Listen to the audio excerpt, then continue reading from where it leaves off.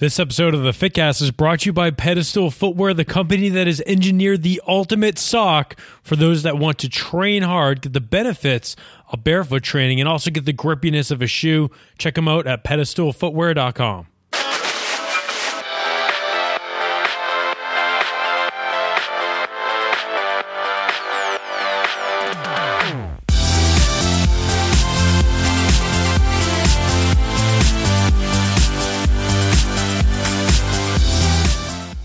Hello, welcome back to the Fitcast. My name is Kevin Larrabee, and it has been a long time coming. It might have been 2 years ago since we bumped into each other at Fire and Ice in Providence, Rhode Island. I think that was, Mike, was that the first time that we met? Yeah, probably. I think it was at a Perform Better, I think. Well, it must have been, or maybe an FMS-based course or something, yeah. Yeah, I think we were down there for the Perform Better Summit, which is ironically coming up in a couple weeks again. They're doing their rounds for this summer. But I was like, I've been reading your stuff for years now. And of course, I've known of your work from your work with the Red Sox. And of course, you and Eric Cressey have worked together quite a bit over the years. So I've always like through osmosis soaked in your content and your information because it's kind of always around me. And especially like with what we're doing at NBSC, like we're dealing with a lot of overhead athletes now as well. So we're trying to keep up to date with what the best people in the industry are doing. And you're absolutely up there. So it's really a pleasure to finally get you on the show. Yeah, man. Likewise. I mean, this is probably the longest running fitness podcast, right? And I've felt excluded. I swear it's like, it's when I talk to some people that, like it'll always be like in passing, like, oh yeah, like hell yeah, I want to get you on the show. And then it's the way life is these days, or maybe it's my organizational skills where I just kind of like forget about things. And then a couple months later show up and I'm like, oh, I should totally get this person on the show. And sometimes it's a message, then I get more things come up. But like I said, it's procrastination on my part, but it's great to finally get you on. And it's going to be cool because you're really, compared to like 2 years ago, you're in a much different spot right now because you've opened up your own facility at Champion Physical Therapy and Performance. So you're getting a lot of people coming in through the door, and you're also getting the experience of, hey, like I'm starting what is really like my own facility. How's that stuff been going so far? Yeah, it's been it's been interesting, but it's been fun. Mm-hmm. I guess I'm at a different point in my career where my like objectives, both personally and business, are I guess a little bit different. So, like my number one priority is like to just have fun and have a little autonomy and just have a good time. Yeah, so when you go into business and that's your number one priority, it's fantastic. So you make it work, you make a good environment, and the business tends to just work, right? If you have the fundamentals behind it, obviously, but assuming you do, if your focus is on having a good time, having a great environment, and just creating something cool, I think that's a different approach than some people take in business when they're especially when maybe the rent checks are coming in every month and you're getting a little nervous, that type of thing. You start making decisions for the wrong reasons. But it's when you can say like, hey, let's just create something cool. I think it changes your mindset a little bit. Well, I mean, you've been able to take a look at how a lot of people have done things, the things that they've done right and the things that they've done wrong. And we're in an area and you guys are in Waltham, correct? Like you're about like 10 minutes outside of Boston? Exactly. Yep. So you're in an area where you can get access to a lot of people that are going to be coming from the city. You're also getting the people that are in the suburbs, or basically, if you guys know Massachusetts, basically people that are going to be off of 95 and even close to 93 as well. So it's a hell of a location to have a facility at. Yeah, there's pros and cons, right? This close to the facility, your rent is enormous. It's challenging. So, you make the best with, not a 15,000 square foot facility. You make the best with something smaller, and just realize that is, probably, gonna impact your business model to some extent. Mm-hmm. But from the other extent, accessibility is kind of key. And that was one of my big driving factors. I want to be accessible to the airport. I want to be accessible to, the other communities around here. So it's actually interesting. Like I'm off the top of my head right now, I don't think I actually have any clients from Waltham. I think everybody it's like everybody travels. So when you create a business that's kind of a destination because you have a strong niche, then people will find you. So, we have more people from New Hampshire, Connecticut, Rhode Island than we do Waltham. It's interesting. So I'd say most people drive close to an hour to see us, and they, again, several times a week. But it's, again, it goes back to the, just building a strong niche concept, and the right people will find you, I guess. Yeah. I mean, it's always interesting when you talk to people that are looking to open up their own gym, or that's a question that, since I'm just there a lot, like Mike Boyle gets that question a lot, like, what should I know before opening up my own facility? But it's clear when you see people that have been successful like yourself, people like us at MBSC, and Eric Cressy, who's out in Hudson, like literally, you would think almost not in the middle of nowhere, but they're 30 minutes kind of off the highway. Right. But, if you're that damn good, doesn't matter. People are going to drive, like I used to drive an hour to train there, or I know people that drive 45 minutes from Rockport to come to Woburn to train with us. And I'm sure it's the same with you guys as well. Yeah, and it's, getting back to what you kind of started there with the process, when people ask somebody like, Boyle, like, hey, what's your top tips when starting a business or type of thing? Everybody wants to start a business. I think the worst thing you can do right now is start a generalized fitness facility of some sorts. Right. There's one on every corner. Every corner. So, you have to, I think it's fantastic that you're passionate about it, and you want to do things your way and that type of thing. I think that's fantastic. But I think you gotta have a strong niche first, and your niche needs to be what you're passionate about. If you're not passionate about it, it's very, very obvious to your clientele that it's not something you love. So if you're just, the doors are wide open and you'll take anyone, we'll get, a dozen, fat loss clients, and then a dozen Gen Pop clients doing that, that type of thing. All of a sudden you get a hodgepodge of people in there. It's just it's just interesting, and it never really pops because there's competition everywhere now. It's unbelievable. It's very daunting to open up a fitness facility right now.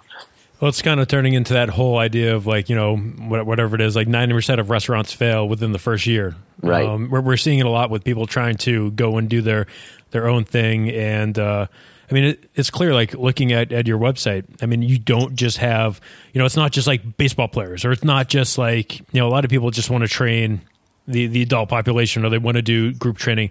You kind of just like offer like, all right, well, these are the things these are our strengths, and this is what we're going to kind of leverage. And outside of that, we're going to also offer what people end up wanting, so we can still continue to grow and get more people in the door. Right. Absolutely. For us, our niche is, obviously we have a baseball niche that just, tends to happen. But, secondarily, our niche is people that are just trying to, optimize themselves or be better. Right. So it's usually not the first time fitness client or the first time, PT person that, they've gone elsewhere. They're not rookies anymore, but now they're looking to optimize. They're trying to get away from the generalist and looking for the specialist now, I guess.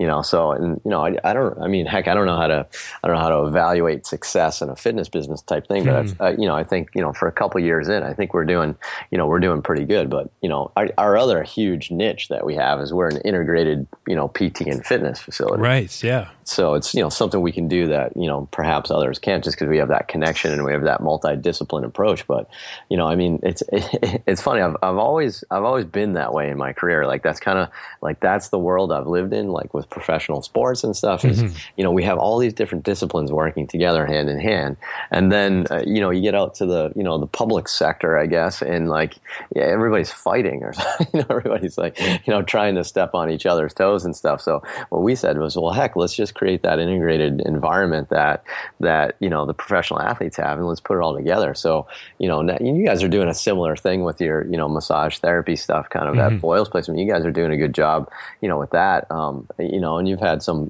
PT stuff with John in the past. I think those are good.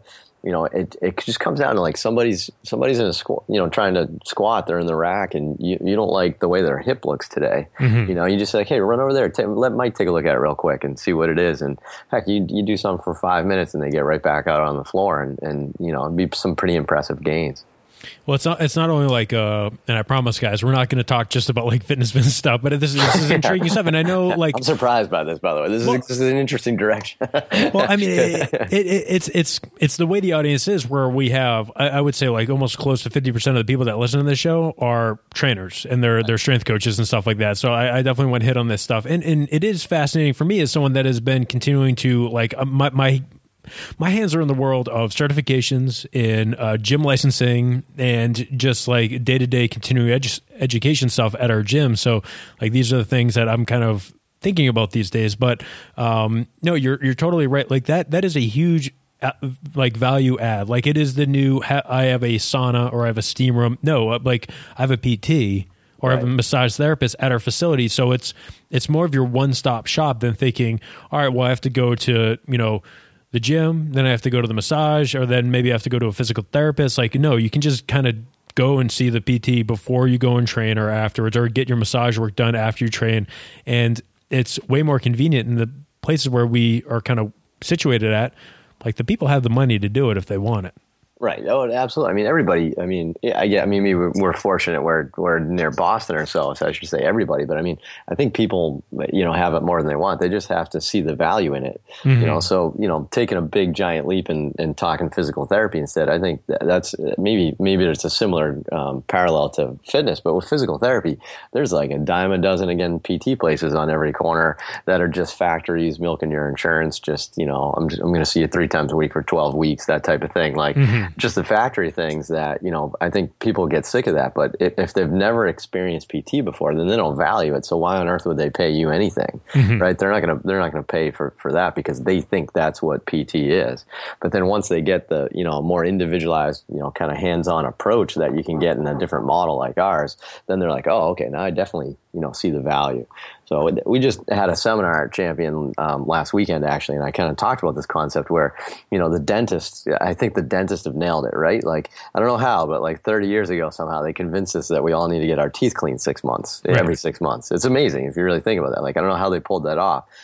Maybe there's some science that shows something along those lines and that it's good preventative care, but it was clearly just marketing. They marketed it very well that we needed to do that to be preventative. Yet people aren't doing that with movement. They're not doing it with fitness. They're not doing it with their bodies. It's it's amazing to me. So our niche is that person that wants the most, that isn't debilitated from like a big surgery they just had. It's the person that's like trying to PR their press and they can't get that last bit of shoulder elevation. Mm-hmm. Well, surprise, folks, we're going to talk about baseball in this episode. And it's kind of perfect timing because as we record this, I believe it's the day after the first couple rounds of the Major League Baseball draft. We're seeing a lot of 17-year-olds. I know the Red Sox drafted a 17-year-old, and there's like, constant debate going on. Like, a couple things. Early specialization for these guys. And then 2, what can we do as people that are working as strength coaches to protect these kids from, sometimes it's their coaches, sometimes it's their parents, and especially with pitchers, things like pitch count and just breaking down way too early. Yeah, it's we're in a weird place now. It's with all sports, but baseball gets a lot of publicity just nationally. Just MLB's popular here. Mm-hmm. It's just interesting. I'm actually fearful of the hockey kids more than anybody else in the future. I feel like hockey the last decade has really popped with these kids skating so much. I think I'd rather throw a ball all year more than I'd rather skate all year. I can't tell you the 12-year-olds that I have that I coach that will spend weekends in hockey rinks playing 4 to 6 games in a weekend, then come back, see me on Monday, be all sore and messed up. And usually like these are also the same kids who are like their parents are the coaches and they get hurt in a game and their parents just throw them back out there. Yeah. Like there's a lot of gross stuff going on right now. It's those kids' hips when they're in their 30s are going to be a challenge. Yeah. It's going to be interesting. So, when they're in their like late teens, we're seeing it right now. But they're going to be getting like resurfacing and stuff like in that. It's going to be challenging. I mean, baseball. I mean, you had Tommy John. Who cares? Your life's fine, right? Yeah. Like it's not that big of a deal. You can actually still throw. Like as an adult, you'll be fine. Mm-hmm. but these kids, I mean, they are screwing their hips up. But so I'm a parent now too. So I'm actually going through this, with my oldest is 7 now, and we've just kind of started this thing. I'm actually a first grade softball coach myself right now. Not to brag, not to add a little bit there, but I don't know. I sat next to Tito on the bench for quite a few years. I was hoping some of rub off running a game would help with these first graders. They're not listening. It's challenging, but we're in this like weird dilemma now with youth sports where I'm even seeing it as a parent where they want to like do like programs for my daughter, like in first grade, like, all right, what should we do for the summer for softball? And like, should we do like pitching clinics in the winter? And I'm just like, pump the brakes, everybody, slow down. Like, what do we, like, I just don't understand what we're doing. So unfortunately, there's two things. There's us on like, we'll call it the medical side, all of us. Then there's the business side. And the problem with the business side is if you don't train every day, some kid when he's 14, 15, 16 is going to be better than you. And you know what? He's the kid that's going to get drafted. And that's the problem. The kid that's going to draft it. He's the kid that's also going to either never make it all the way because he's completely burnt out, or just have this like huge injury. So if just like literally like 10 years max, I don't even know if 10 years ago, if you asked all the big league pitchers in there, you said, hey, what did you do growing up? None of them did any of this crap. They were like shortstops, center fielders, like pitched a little bit, that type of thing. Now we're doing all these tournaments and these showcases and all these things. And there's only one thing scientifically that we continue to find causes injuries. And it's overuse. That's it. It's not any other hypothesis. It's not throwing a curveball. It's not like any other that stuff that like people hypothesize. It's just overuse. The more you throw, the more you get hurt. And unfortunately, we're in this like weird thing now where velocity is sexy, right? Like that's the big thing that sells right now. So every knucklehead on the internet is marketing a velocity program, and that's you get all these people that are unqualified probably to do this safely, just throwing the kitchen sink at these kids. And does it work? Yeah. But my friend Glenn Fleissig, the biomechanist from ASMI, he always says it's like giving a kid in Little League a pack of cigarettes, right? He's not going to get lung cancer in Little League, but he probably will down the road. So it's I don't know the way out because I'm trying to figure out how to get my first grader out of it already. So I already don't know the way out of this here. But the only thing we can do is just continue to just educate. And from the strength and conditioning community, it's about resilience, right? So we have to focus less on performance now and probably more on resilience. That's probably our next whole phase. I know that's the way sports science is going here. Is nowadays it's not who trains the best, it's who recovers the best.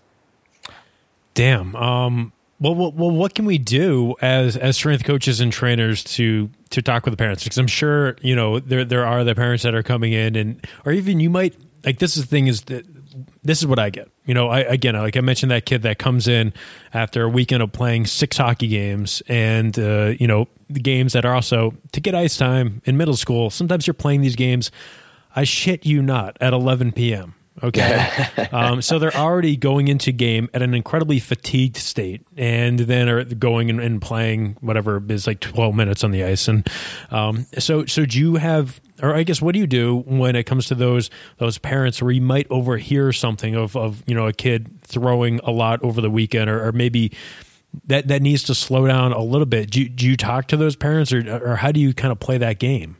Well, by the time they come to see me, they're usually forced to have to listen, right? Because they're seeing me for a reason. Usually they're sore, or hopefully just sore, that type of thing, and we can get them early. And it comes down to education. And I think the only way we're going to be able to fix this is to just keep regulating things. So like Little League and USA Baseball did a good job of like pitch count regulations, those types of things. But it's just like it's a small piece of the pie, though. You can still play for multiple teams. You can still do tournaments and showcases. Like there's so many other things. We just have to regulate, but this is a business, right? Those showcases. I mean, there's like 1,000 kids there that all paid $600.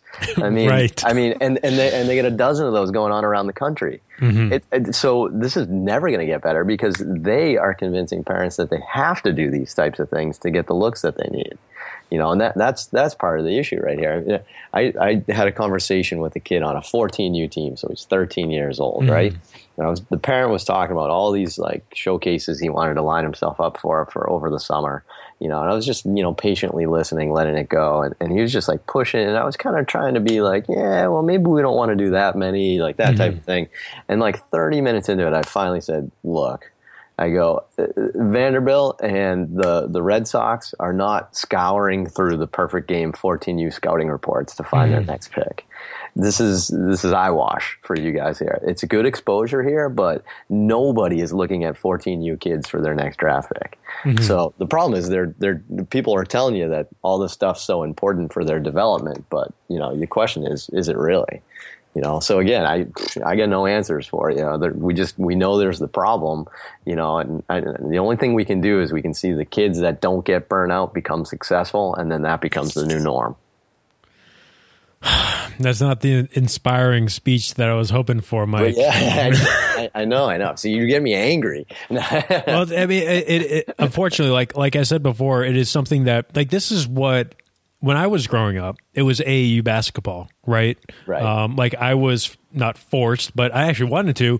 But in the summers, I was playing in an AAU league. I had my summer league for school, and then I also had basketball camps. And so I was playing basketball like all the time. Thankfully, I held up pretty well, but I mean, it has transitioned into hockey and a baseball, like you said, for these showcases. It's the same thing. And now we're also seeing it in things like lacrosse. We're seeing lacrosse showcases as well. So I don't know. It's just it's one of those things that's baffling. Like you said before, a lot of it is probably going to come through regulation. It's really tough to talk to a parent. Those are the things that I leave to Mike Boyle. Like I say, Mike, like this kid is going through some stuff. I think maybe next time the parents are in, maybe you should just grab and say, like, maybe you shouldn't be having your kid play hockey until their legs fall off. I don't know. Right. I mean, there's always a diminishing return, right? So we see it with the kids towards the end of the baseball season, the second half of the summer. I mean, they're so tired and worn out that their performance is downhill. So hopefully those types of things start to happen. But I mean, I hate it right now. But like I mean, half my day is filled with Tommy John kids right now. It's a weird position. So do you see it getting better, or is it getting worse? Oh, it's getting far worse. It's crazy. It's impressive. I don't even. Yeah, it's worse. So this is not just like, we see it. I mean, people probably are listening to this. You probably read about it I know Sports Illustrated did a big piece a couple months ago, but, Tommy John surgery is something that we're seeing. Like, we're getting kids that, are 14 years old coming back from Tommy John surgery. Yeah, it's unbelievable. The problem is sometimes people think it's like a brag type thing. They show the scar off. Yeah, it's cool nowadays, but it's not like what was his name, Rudy Bumgardner from Rookie of the Year, where he falls on his elbow and throws 100. Right. Or Rowan Gardner. I think. Sorry. There's no romantic movie stories like that now. Those kids. I mean, think about it. So, I mean, part of what I do in my life is I help review the medicals of kids that come into the draft, right? Mm-hmm. So think of how many kids that are draft eligible right now. Like in the United States, how many like high school and college kids are entering the draft right now? Mm-hmm. Wait, why would we draft a 14-year-old that had Tommy John surgery when there are 800,000 other ones that didn't?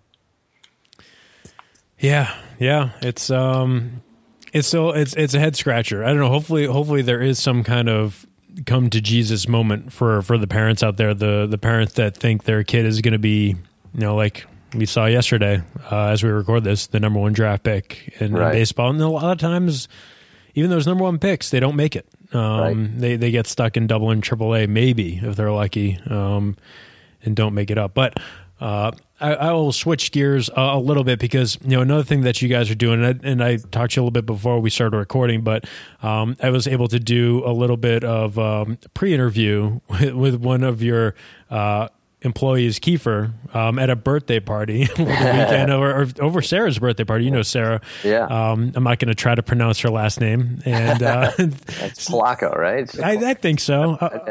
There you go. What's up, Sarah? So it's like another Easter egg thing. Sarah, if you're listening to this, you have to tweet. Let's make her tweet something. What should she tweet? She should tweet back to Marky Mark for her sweet birthday call out. Yeah, there you go. I like that. Perfect. We got to talking because, again, you guys are working with the adult population as well. What do you call it? Like the general fitness population, the fat loss audience, what do you guys have a name for it at your facility? We just call everybody just people. No, I'm just kidding. I'm just kidding. Gen Pop? Yeah, Gen Pop? Just the Gen Pop. Yeah, absolutely. So what kind of angle again, you have a sports and athletics background. So coming into, putting together an adult program, I'm kind of curious, what your thought process was like and what's the general look of what you guys are doing with adults? Sure. I mean, it's probably not far off from you guys too. I mean, obviously, Mike's been pretty influential to myself as well as everybody else. With some of these concepts and Mark Verstegen and stuff. Just all these people I've learned from kind of when I was younger in my career. I think the number one foundation of what we do at Champion with our adult Gen Pops is the concept of just making sure that all of our programming addresses every quality of human performance. And so we use the word performance, right? And people want to make it just sports. That's performance, but performance is anything you want to do, right? Performance is taking a walk down the street if that's what you want to do.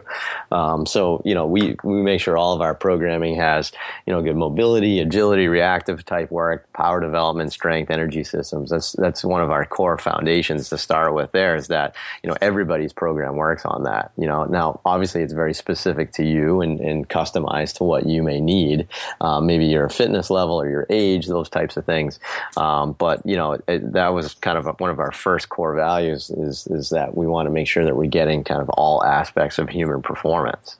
So we kind of started with that, in terms of our programming. And then from there, we decided, how do we want to implement this? And that's when you kind of lay out your services more than your kind of what your programming is. It comes down to services. So, the way we operate at Champion is more semi-private. We do have some team training, like old fashioned, like boot camp style stuff in the mornings, for the Gen Pop. But, we do it in a kind of semi-private format where everybody kind of gets their customized version of whatever program we think they should be on. So that's kind of the nuts and bolts. I don't think that's really that fancy anymore, although I guess there's still probably a large percentage of fitness facilities that don't do that stuff. But, for us, it seems basic, I guess. But, I thought that was important because, when you're looking to develop an athlete, right? Like you're not going to develop a one-dimensional athlete, yet for some reason we'll develop a one-dimensional Gen Pop client that's just doing all, conditioning, or that's just doing all strength, and, they're not getting any agility work, those types of things. Like, so just, remember, like, agility is not like a T drill for a 45-year-old mom, but it's, there is something in sort of developing, athletic components to just our normal movement. And I think that's what everybody, not only is it fun, obviously, but I think that everybody benefits because they end up moving better too. So, we everybody wants to come in and look better. That's what they want. And we give them that, obviously, but we also kind of sneak in that they move better too. Yeah, that'd be a great way to increase the people showing up for PT. Just have all the adults running 5-10-5 drills and cone drills and blowing out their knees every day. It'd be a blast, yeah. So it's an integrated business model too. Yeah, it is. It's very it's synergistic. Hell of an episode so far with Mike Reinhold, but we're going to pause for just a second because I want to talk to you guys about Pedestal Footwear. They've really engineered this sock for us, the people that want to train hard and you want to get the benefits of barefoot training, but also, the grippiness of a shoe.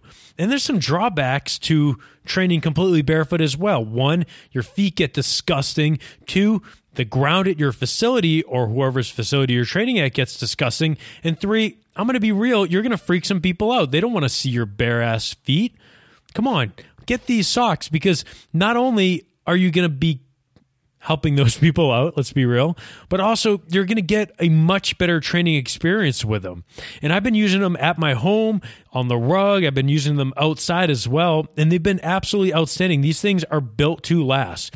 They're also silver treated, so they're not going to smell like after one use. They actually recommend, wash them every, 3 to 4 uses, so you don't have to constantly be doing laundry with these things or buy a ton of pairs at once.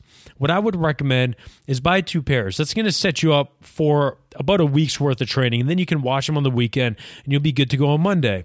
And from the people that I've talked to that have been using these socks, there is no going back. You're going to try them out, and like I've talked about before, these guys are sponsoring the show, but I wouldn't have them as a sponsor if they weren't an incredible company with an incredible product that I backed 100%. Go and check them out, pedestalfootwear.com, and let me know what you think. Send me a tweet at Kevin Larrabee. Let them know on Instagram at Pedestal Footwear. And check out all the stuff that they have going on. Tons of different designs. And they can also do bulk orders for like your staff. And they can do special orders as well. So go and check out their website. See what they have to offer. Let's get back to the show with Mike. So I promise I'm going to get to some questions from Facebook because you guys came through with some great questions. And what I usually do on these shows is I completely disregard the questions because I end up having a ton of my own. But I'm going to be a little bit less selfish today, and I'm going to allow some questions come in from the audience. And I like this one from Corey just because I was going to kind of ask it anyways. How have you integrated PRI with your programming and with your athletes and adults at your facility? Because this is something that, of course, it's something that we've kind of taken in like in our circle in the last couple of years, but PRI, Postural Restoration Institute. Hey, if you want to know what it's all about, Michael Mullen came on the show a couple times. So just scroll back maybe like 40 or 50 episodes. There's a couple great episodes with the wonderful Michael Mullen. That guy is the man. But we also have Mike Reinhold on the show. Also the man. Too many mics today. I'm trying to keep my mics in order. All right, so we got a lot of mics. So again, yeah. How have you? How have you approached in terms of integrating some of the PRI practices in what you do? Well, I've gone through some of the PRI stuff, and I definitely integrate some. I mean, PRI has been around a lot longer than most people realize. It's it's been around quite a bit. It's gained quite a bit of popularity in the fitness crowd. Just as it's a novel approach that probably hasn't been around there. In that kind of discipline as much. What I really love about PRI is the anatomical considerations that they teach so well, and probably better than anybody else. So you appreciate positioning and movement and stuff like that. And I think that's the biggest thing for me. In terms of how we integrate it, I think less is more. And I hate to say that, but I'm not a big guy that goes all in. So my good friend Ken Crenshaw with the Diamondbacks, I always kind of I give him credit for this, but he calls himself a mutt. Where it's intentional. Like, we're proud to be mutts, where we kind of combine a bunch of different systems. I think if you go all in on one system, and any system out there, there's not one system I believe is perfect. I think you're bound for some trouble. So, I think, if you go all in on PRI, that's just to me, a very strict type of person that's gonna do great with that. For us, we use PRI just in terms of understanding, like, again, good alignment and how the body functions to move together. To kind of to help people, I guess, or even to help us with our programming. But in terms of like doing all these drills and stuff, I would say we're probably getting away from it more than we are getting towards it over the last year or two, as I think just the pendulum swinging a bit. I mean, I've tried it. I've tried to integrate it quite a bit, and I think the PRI guys would say I haven't tried enough, perhaps. But I respect it, and I think it's appropriate. And I would say, a good percentage of people I use it on every day, but we'll work on their alignment and a couple drills to get them strong in that alignment, and we'll move on fast. Like, the last thing I want them to do is be like on a wall forever doing little drills. I want them dead. I want them. Right. I don't want them to feel broke. I don't want to give them a nocebo that all these things. It's we spend all this time telling them how asymmetrical they are, and then I want them to embrace that it's okay to be asymmetrical. We just have to work on that. So I would say, how do I use PRI the most? I would say probably number one is to give some alignment drills, so that way we can train in good alignment, and then just realize that we're not going to live in that alignment all the time, but let's at least train and perform in that alignment, hopefully a little bit. And, it certainly, I think helps with the people that, have crazy amounts of tone, like, those types of people that are, so tensed up, can use some of those drills to kind of help get them in a little bit better positioning. So I'd say in a nutshell, that's kind of how we integrate PRI. It's probably less than most, but, I'm pretty content with it. When I've tried to use it a little bit more, I think, I didn't see the results enough that, led me to go all in, I guess. So for me, I respect it and I incorporate it, and it's actually, I'd actually be fine with just incorporating the knowledge and just, understanding how that works into just the way the body functions. I think is super helpful. So I'm a big advocate that people learn it. I think you just got to be careful about, being excessive with anything. No, I love that. And that's kind of like the same way that we've looked at it. We do, like maybe 3 to 5 minutes of some diaphragmatic breathing drills. And the benefits that you get out of that is something that we can see on an almost like immediate basis. So, that's kind of all we need to do with our general population. But it's always interesting talking to, people like you, talking to Eric, talking to people like Connor Ryan, and you kind of see, exactly, how people are taking this knowledge. People that are smarter than me is what I'm trying to say, and see like, how are you guys digesting this stuff and how are you implementing it? Is there anything that I'm missing? Because, again, like we've had at MBSC, we had Michael Mullen come in and do like he must have done like 3 or 4 in-services for like maybe a total 8 hours, all amazing stuff, fantastic information. But then at the end of the day, we got to figure out, all right, well, what can we take from this and how can we fit it into a 60-minute adult program or a 90-minute athlete program? And then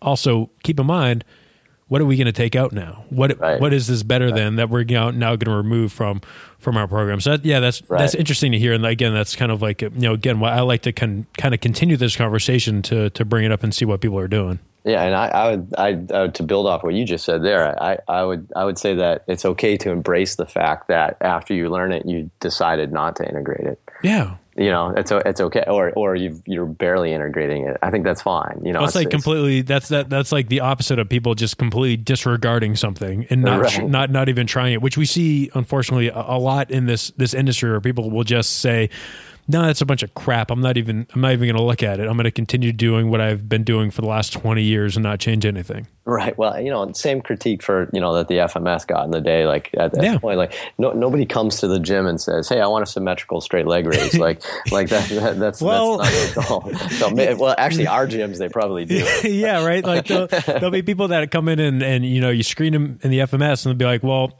all right, I got a 1. What do I need to do to get a 2?" Yeah, but you got to realize that's few and far between. Everyone's just like, "Oh, totally. Yeah, great, but I want to lose 10 pounds." Thanks. Yeah, so if you spend time with training wheels on that person, they're just going to go someplace else because there's another gym right next to you, and there's you gotta deliver. You have to deliver the service that the client wants. Now, obviously, you do what you need to do as well, but you got to stick to that concept here. I mean, if everybody's got their feet on a wall, blowing up a balloon, and then they lose 10 pounds, they are definitely going to another gym, right. But it's, again, the fitness crowd, they see it as it's this shiny new thing, because when people like myself and Eric and stuff, when we chat about it like that, it's maybe they think that's all we do all day, but like, it's a very great thing that they should learn and appreciate and see how it fits into their practice with their clientele. Right. And that's what it comes down to. And it's okay if it doesn't, or if you don't think it does. Because you know what? We've been doing really good in this world, like, without this focus. Like, that can only help. And it's okay if maybe you don't understand it enough, or you're not ready to implement it, or you don't think you can sell it well enough to your clientele. It's okay if that's all right. Like, I think people just have to embrace that. Absolutely. It's always it's a thing that, again, since the Perform Better Summits are coming up right now, it's a thing that you always need to watch out for with younger coaches. Usually is when they go and see someone talk, it's a complete buy-in and a complete like, all right, well, I guess we're going to have to throw out everything that we do and start from, 0 and just kind of copy paste, Mike Reinhold's template, and then we'll go from there. Where there isn't really a thought process; it's just like a complete drone thing going on. And the part that I'm seeing, and we talk about this with the PT world, is we have some of these young clinicians or even students that are going through PRI and DNS and even FMS based, and they're that's all they're doing, and it's like drinking the Kool-Aid at that point because they're so impressionable, and they don't know how to treat a joint. So they can't help you with your shoulder pain, or they're going to convince you that your shoulder pain is because of your diaphragm, and they can't help the person. Like, so if the person in front of me does not leave with less shoulder pain, I've failed. Yep. If it's going to take months of diaphragmatic breathing, then you don't get it. That's not why they came to see you. So you have to understand that. Like, you have to be able to treat. You're still a therapist, or you're still a personal trainer. You have to be able to build their program. This is just stuff that if you have the desire to learn it and integrate it, then you can hope for maybe some better results. But I think that's how you should take it.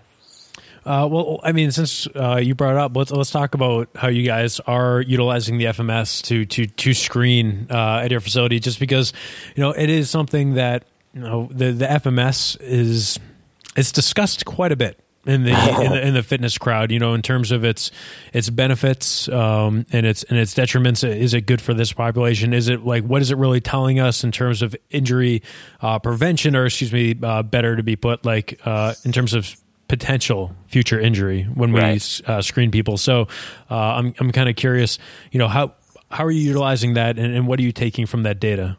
Well, I mean, I would say the FMS is not perfect for anyone, but it's good for everyone. You know what I mean? And I think you have to get that fact. Like, so all the FMS really did was it helped us establish a systemized way to look at movement. And exactly. The reason why that's important is because even if you just said, well, I'm going to look at squat and lunge with all my clients as a fitness professional. I apologize for butting in, but no. I mean, I get this answer, and I get it, but this is kind of like a smart ass answer. Oh, the assessment starts when they walk through the door. No, of course it does. Right. I know. Yeah, exactly. Like I get it. It's not, but that's not going to say, all right, well, let's throw 15 on the bar, right, and let's start squatting, and then I'll take a look and see what's going on. No, it's probably best to start and screen them before you start loading them up. Yeah, I mean, I always say you got to know where you're starting to know where you're going, right? I mean, that's kind of like a big point there. If you don't systemize it, then you can't reproduce it, right? It's what's the point of developing a system? A system is so you get consistent, reliable results, right? That's what you're looking for. So if you're just haphazardly just kind of like pretending you're assessing people when they walk through the door, to use your example and stuff, that's not a systemized way to just reproduce it. I mean, how are you going to look at it? How are you going to look at them in a month to see if they improved, or if they changed their sneakers, or if they're wearing a different pair of shorts that day? That's going to change your assessment methodology, right? So for me, the FMS is an awesome thing that we definitely do, because we think it's important to have a systemized way to look at people. So I was guilty early on that I didn't do a complete FMS. I did about an 80% FMS because there's just some tests that I just don't think are useful in my population, and so, that are completely worthless. But for me, I changed that the last several years, because I realized that the FMS is gaining popularity in the research world, and I'm just going to have years of incomplete data that I could look back down in the road and regret. So so what I do is we do a complete FMS at Champion, even though like with a baseball player with their shoulder, we kind of really don't pay attention to that, but we still record it just in case. We want to know their composite score, like you said, for the injury risk kind of data down the road type of thing. So we do that, but then obviously we kind of supplement our own thing. So I feel like like the FMS is like the good basic cake right there, and then you just got to add your frosting to it for whatever your specific clientele is. And if you don't have that niche that like we've been talking about here, then the FMS is perfect for it. You just use that. But if you have a hockey niche, or you have a baseball niche, or you have whatever niche, you probably have to customize a little bit of that. But I'd do it on top now. I wouldn't do it instead, if that makes sense. Totally, and I'm all for cake analogies on this show. Love cake. Yeah, let's keep that cake or ice cream analogies. Maybe we'll see if we can work one of those in before we wrap up. Another question that kind of goes along with this, and like with the FMS a little bit. Gavin wanted to ask, how blurry are the lines between coaching and training and PT? They're only blurry if you make them. Okay. So I would say there's zero blur. That's like saying, how blurry is the line between a dentist and a lawyer? I mean, it's only blurry if the dentist gives legal advice. Well, let me, I guess, put it this way. I guess is, what is the line that we have as strength coaches or trainers that do not have, a physical therapy license or a massage therapy or anything like that in terms of our ability to, obviously we shouldn't be manipulating joints, but what can we do in terms of, I guess, before we refer out, or should we be doing anything? You got fantastic paraphrasing. I think that was fantastic. Good job. So I would say a couple things. I'd say the first thing I think of in terms of like, what can you do before referring out? I always talk about what I call the corrective exercise bell curve. I think it's completely appropriate for personal trainers and strength coaches to try to do corrective exercise based things. I think it's super important because I think 20% of the time you're going to nail it and it's going to be perfect. That's really good. So I always say, like, I'm very pro like this line blurring to an extent. I mean, we're definitely, some people take it too far, but I'm very pro this. I think we shouldn't just be lifting weights. I think we should also be trying to optimize people. So I wrote this a few months ago, I think on my website, is that we need to stop trying to fix people and just try to start optimizing people. And I think you just change that mindset. You're going to do the same exercise at the same time, but your rationale is completely different and no lines are blurred. It's like it's just a different way of thinking of it here. I think we got to get out of the mold of trying to fix people. I think that's when it gets blurry, and just try to optimize people. But that being said, I mean, we have an integrated model at Champion for a reason. Like, I think you should be working with a good PT or manual therapist, whoever, chiropractor, whatever, massage therapist. They're all great. I think you should be working with someone with everybody, because I think everybody can benefit from one. Yeah. So I think we need to get out of the fear of like, I don't know, like the fear of competition or something like that, and work, together with people. I work with so many personal trainers and coaches, like, with their clients to get more out of their programming. I think that's how we should look at it. But I think that's exactly what it is. People are afraid of, all right, well, if I have this person spending $100 an hour to me, and then I'm asking them to spend $100 an hour with you, I'm worried that they're just going to leave me and stay with you. Nah, but again, that's crazy. That's like, again, totally. Spending $100 to get their teeth cleaned and then leaving you to go spend $100 to get their will with their lawyer. I mean, it's like a different thing, So, I mean, obviously you got to pick the right people and have a good, network of people you talk to. But I don't know. I'd argue if somebody's paying $120 for personal training, they can probably pay $120 for something else too. Absolutely. I mean, that's it's all about what you want to do. But don't forget that there's a flip side to that corrective exercise bell curve, right? And I think 20% of the time I see a lot of poorly designed programs that are actually hurting people, and what happens with that sometimes is that you didn't assess. So you either didn't assess, or it's beyond your scope or beyond your current knowledge level is why you didn't assess. But if you're just throwing corrective exercises and mobility drills at somebody, you really can annoy them. I mean, I always say, like, you can't flip to chapter 12 in a book and find what you're going to do to fix your shoulder pain. It's not fair. I mean, so a lot of times you might get lucky 20% of the time, but a lot of times you could actually be making yourself worse. Well, and that's the other thing that we have to watch out for as like fitness professionals, the people that, and I guess I'm 30 now, so now I can say, like the younger trainers and coaches, and I hate, oh God, this is I apologize. I'm going to step on a pedestal for a second and say, can we stop like this happened at the Perform Better Summit, where there was a big like outlashing at the work ethic of millennials. Like, they do this huge Q&A at the end, and like, I want to be like, no, guys, like, there were lazy people when you were kids, or like you were in your 20s and 25, like 25-year-old too, but there probably wasn't a name for it. Trust me, I know plenty of quote unquote millennials that are busting their ass working 80 hours a week, or, I would kind of put myself in that category too. Such a generalizations, folks, are not super good when you're in a big audience, just for people that might want to potentially buy your products down the road. Well played. Anyways, what I was saying is, like, you again, you have those young coaches that may be, they want to be the corrective guys. Like, all they do is correctives, like in their training and things like that. But, from the sounds of like what you're saying is like, no, okay, we got to lift. Like, you have to lift. Like, what are we going to do, like, in this warm up or in this prep to get people to be able to lift today and get something out of it? Right, absolutely. Yeah, they came to you to train them. I think that's the important part. If they need more than that, you got to get somebody that you're comfortable with, that you work with. I think that's one of the biggest things you can do in this world is develop that strength therapy team. If you get somebody down the street or whoever, I mean, it is so super useful on both ends. I mean, it's a blast. I mean, that's most of my friends are fitness people, and we bounce people back and forth all the time. It's the outcomes you're getting with that person are awesome, so it's, it definitely works that way. So, I mean, again, the lines are only blurry if you blur them, just try to keep them clean, I guess, to summarize there, stick to what you're really good at and find people that complement you.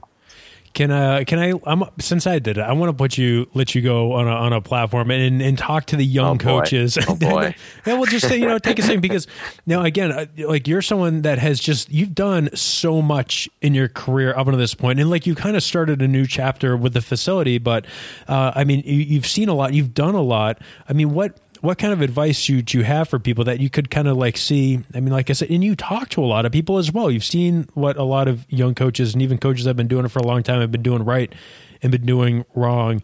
What do you think is some general advice that people could, really benefit from? I mean, I think the biggest piece of advice, and, not to turn this to a platform, that type of thing, is lots of people ask me, even to this day, like, hey, like, how have you been successful and whatever? And we could argue what success means, because there's a lot of things I've been unsuccessful at, right? So, but I guess, if you broadly say I've been successful, everyone says, well, how are you successful? And I think it is so simple. There's always luck involved, but, you gotta, if you're putting yourself in that position to succeed and luck comes together, you're all set. But I just work harder than everybody else. I really do. That's all it is. Like, right, yeah. I'm not smarter than you. And it's probably the same thing with you too, Kevin. I mean, like, you have like 40 podcasts that you just started now? So like 42. I added 2 more this week. My bad. See, I insulted you again. I apologize. You have to work hard. Like, if you want more in life, you want more salary, you want more autonomy, anything you want, you just have to work harder. So that's the good thing about, our country too. Like, right now, it's the harder you work, the more you profit. That's just how it is in this world. So the biggest thing is you got to work for it. Like, I've had my website now for almost 10 years, and I've had 1 to 3 posts a week for 10 years. Like 10 years. Think about that. Like, that's a long time. That's dedication and that's commitment to it, because that's an important part of who I am and what I do. So you have to be dedicated to do that. And I do that in addition to it. And that's what I learned from my mentors when I was young. So like nobody. So one of my big mentors, Dr. James Andrews, great surgeon type of guy. Nobody works harder than him. Nobody. The man literally, like, when I was down there, his kids were in high school. So literally he'd cover a high school football game sideline on a Friday night. he would fly from Birmingham to Tuscaloosa, which is like a 45-minute drive. He'd fly to the Alabama game for the first half, fly to Auburn at halftime and cover Auburn, and then on Sunday morning go cover the Redskins. You know what I mean? Nobody works harder than him, So I'm not, trust me, it's all about work-life balance, and you got to figure that thing out, but you can find ways even in a work-life balance to make it work. You just got to put the time in, and things always come to those people. Yeah, I haven't really heard it said better than that. There was a great, it's just good timing on this. Kevin Carr did a great post of like his first 10 years as a strength coach. And it is really about, like I mentioned in a couple podcasts before, you can either get angry that you're not as successful as the guy next to you or the guy up on stage, or you can take action and, Absolutely. Do what he did or she did to get to where they are today. And it's just like, there's always going to be people that are just going to want to complain about it and not do would it actually not put in the work? Like, absolutely. I mean, I treated patients for 50 hours a week and then went home and wrote journal articles and book chapters. Yeah. And you know, and you got to do that, and especially if you're young. I mean, if you're young, man, and you don't have like a family and kids. I did all that so that way I can have some more autonomy now, so I can coach. Right, do it when you have all that time, right? Yeah, man. If you're 35 right now and you're trying to figure it out and you're wondering why you don't have everything, it's too late. You know, you gotta work your tail off there so you can reap the rewards down the road. So. You know, I mean, everybody defines success differently, but you know, I mean, it's there's a definite correlation between the amount of work you put in and what you get out of it. That is a hell of a way to finish this episode. But before we do go, Mike, anything coming up that people should be keeping an eye out for? I know you and Eric have been working on this new project that is out by the time that this comes out. Yeah, absolutely. I mean, a few things this year. I guess I always try to say like, what are my goals for the year? So at the beginning of the year, we started a podcast. So I took a page out of your book, Kevin. So I finally jumped in because I started to figure out what it is I do and don't like about podcasts, and I figured it out. So we started a podcast. I just stole Gary Vee's whole business model, but like we answer user questions, and it's a very casual, we're just hanging out. That's it. And people get exposed to, what life's like with us. Cause that's what we do all day. We just talk like that all day. So, we get a podcast that just, MikeReinhold.com. You can click on podcast and see that. We're just having a blast with that. And then, just launched a couple of big products there. So for the PT world, Lenny Macrina, my partner at Champion, and I, we released a big online program teaching you how we evaluate and treat the knee, which is hugely popular. So we got that one up on onlinekneeseminar.com. And then Eric Cressy and I just released our 4th installment in our 5th product together. This one's in the functional stability training series. This one's called Optimizing Movement. It's definitely my favorite one yet. I think it's now what you're doing is you're taking that integrated approach. You're taking the therapist mindset and the strength coach mindset in how we look at people and how we coach people and how we optimize things like their deadlifts and their squats and stuff like that. So it's, that one was a pretty fun project to put together with Eric, which is always fun, but I like that one a lot. So, so those are kind of our big projects lately, and, we'll see, we'll keep building more, but the podcast has been fun. I can see why you've been doing it so long. Well, like we talked about before the show, and I mentioned a million times before, like this show started because I just wanted to ask questions to people that I wanted to talk to. And, no doubt. And then it's just like, hey, if other people want this, you should be able to get access to it. Like free information is something that I really believe in. And like, that is why you can go and download episode 1. I don't recommend it. If you want to, you can go check episode 1. It's not behind a paywall like, some of the bigger podcasts do and stuff like that. But like more great information is going to be better for everyone. That is also why there must be like a dozen coaches and other people that I've talked to help them set up podcasts, because the more podcasts, the better, because that's more information for me to digest. It's more, information for young coaches and people that are veterans as well to continue to stay up to date with what's going on. And the conversations are when the best content comes out. It's not like, hey, Mike, what are your 3 favorite shoulder drills? No, sorry, like that's not how I roll. And again, I can tell from today, like I've had a blast talking to you today. If I could, I would take another hour of your time, but unfortunately, I have a hungry dog that's like literally sitting next to me, waiting for his lunch and his first walk. So I'm gonna let him have his time, but. Yeah, I mean, definitely. Everyone make sure that you go and check out Mike's podcast. It's the Ask Mike Reinhold Show, and it's available on iTunes, Android, Stitcher, which is kind of weird now. Stitcher just got bought by a big advertising company, so that might be getting a little weird down the road. We're going to have to keep an eye out for that, but YouTube as well. So there's a bunch of different places where you can check out that show. And of course, in terms of products, like, again, you and Eric have been just kicking ass when it comes to this stuff. This is... Continuing education is so easy today because it's at your fingertips. Like if you want to get this stuff, you can just get access to it right now. You can order it and start watching and digesting this stuff. And again, probably the best place to just go is MikeReinhold.com and click on the products tab. There might be, it depends. I might start this show and say, hey, there's a great way to get access to this product. And if you buy through the link on the fitcast.network, help on the network as well. I don't know, but go pick it up either way. Seriously, just go pick it up and get more great information, because this is how we continue to get better as coaches, as trainers, and people that are just love to train and love to lift. So anytime you or Eric has something that comes out, you bet your ass I got my eyes and ears open. And are you planning on going to any of the Perform Better summits this year? Are we going to get to bump into each other? I feel like my life is so day to day right now. I haven't even looked at my schedule. It's with the kids in school. It's crazy. Life gets so crazy. I always try to make those events because they're so worth going for the educational and the networking thing. So hopefully, I hope to see you there. All right, awesome. Well, in the meantime, go to MikeReinhold.com. From there, you can get access to Mike on Twitter. It's at Mike Reinhold on Twitter as well. And how's your Instagram game going? It's strong to quite strong. I think we're getting there. I don't know.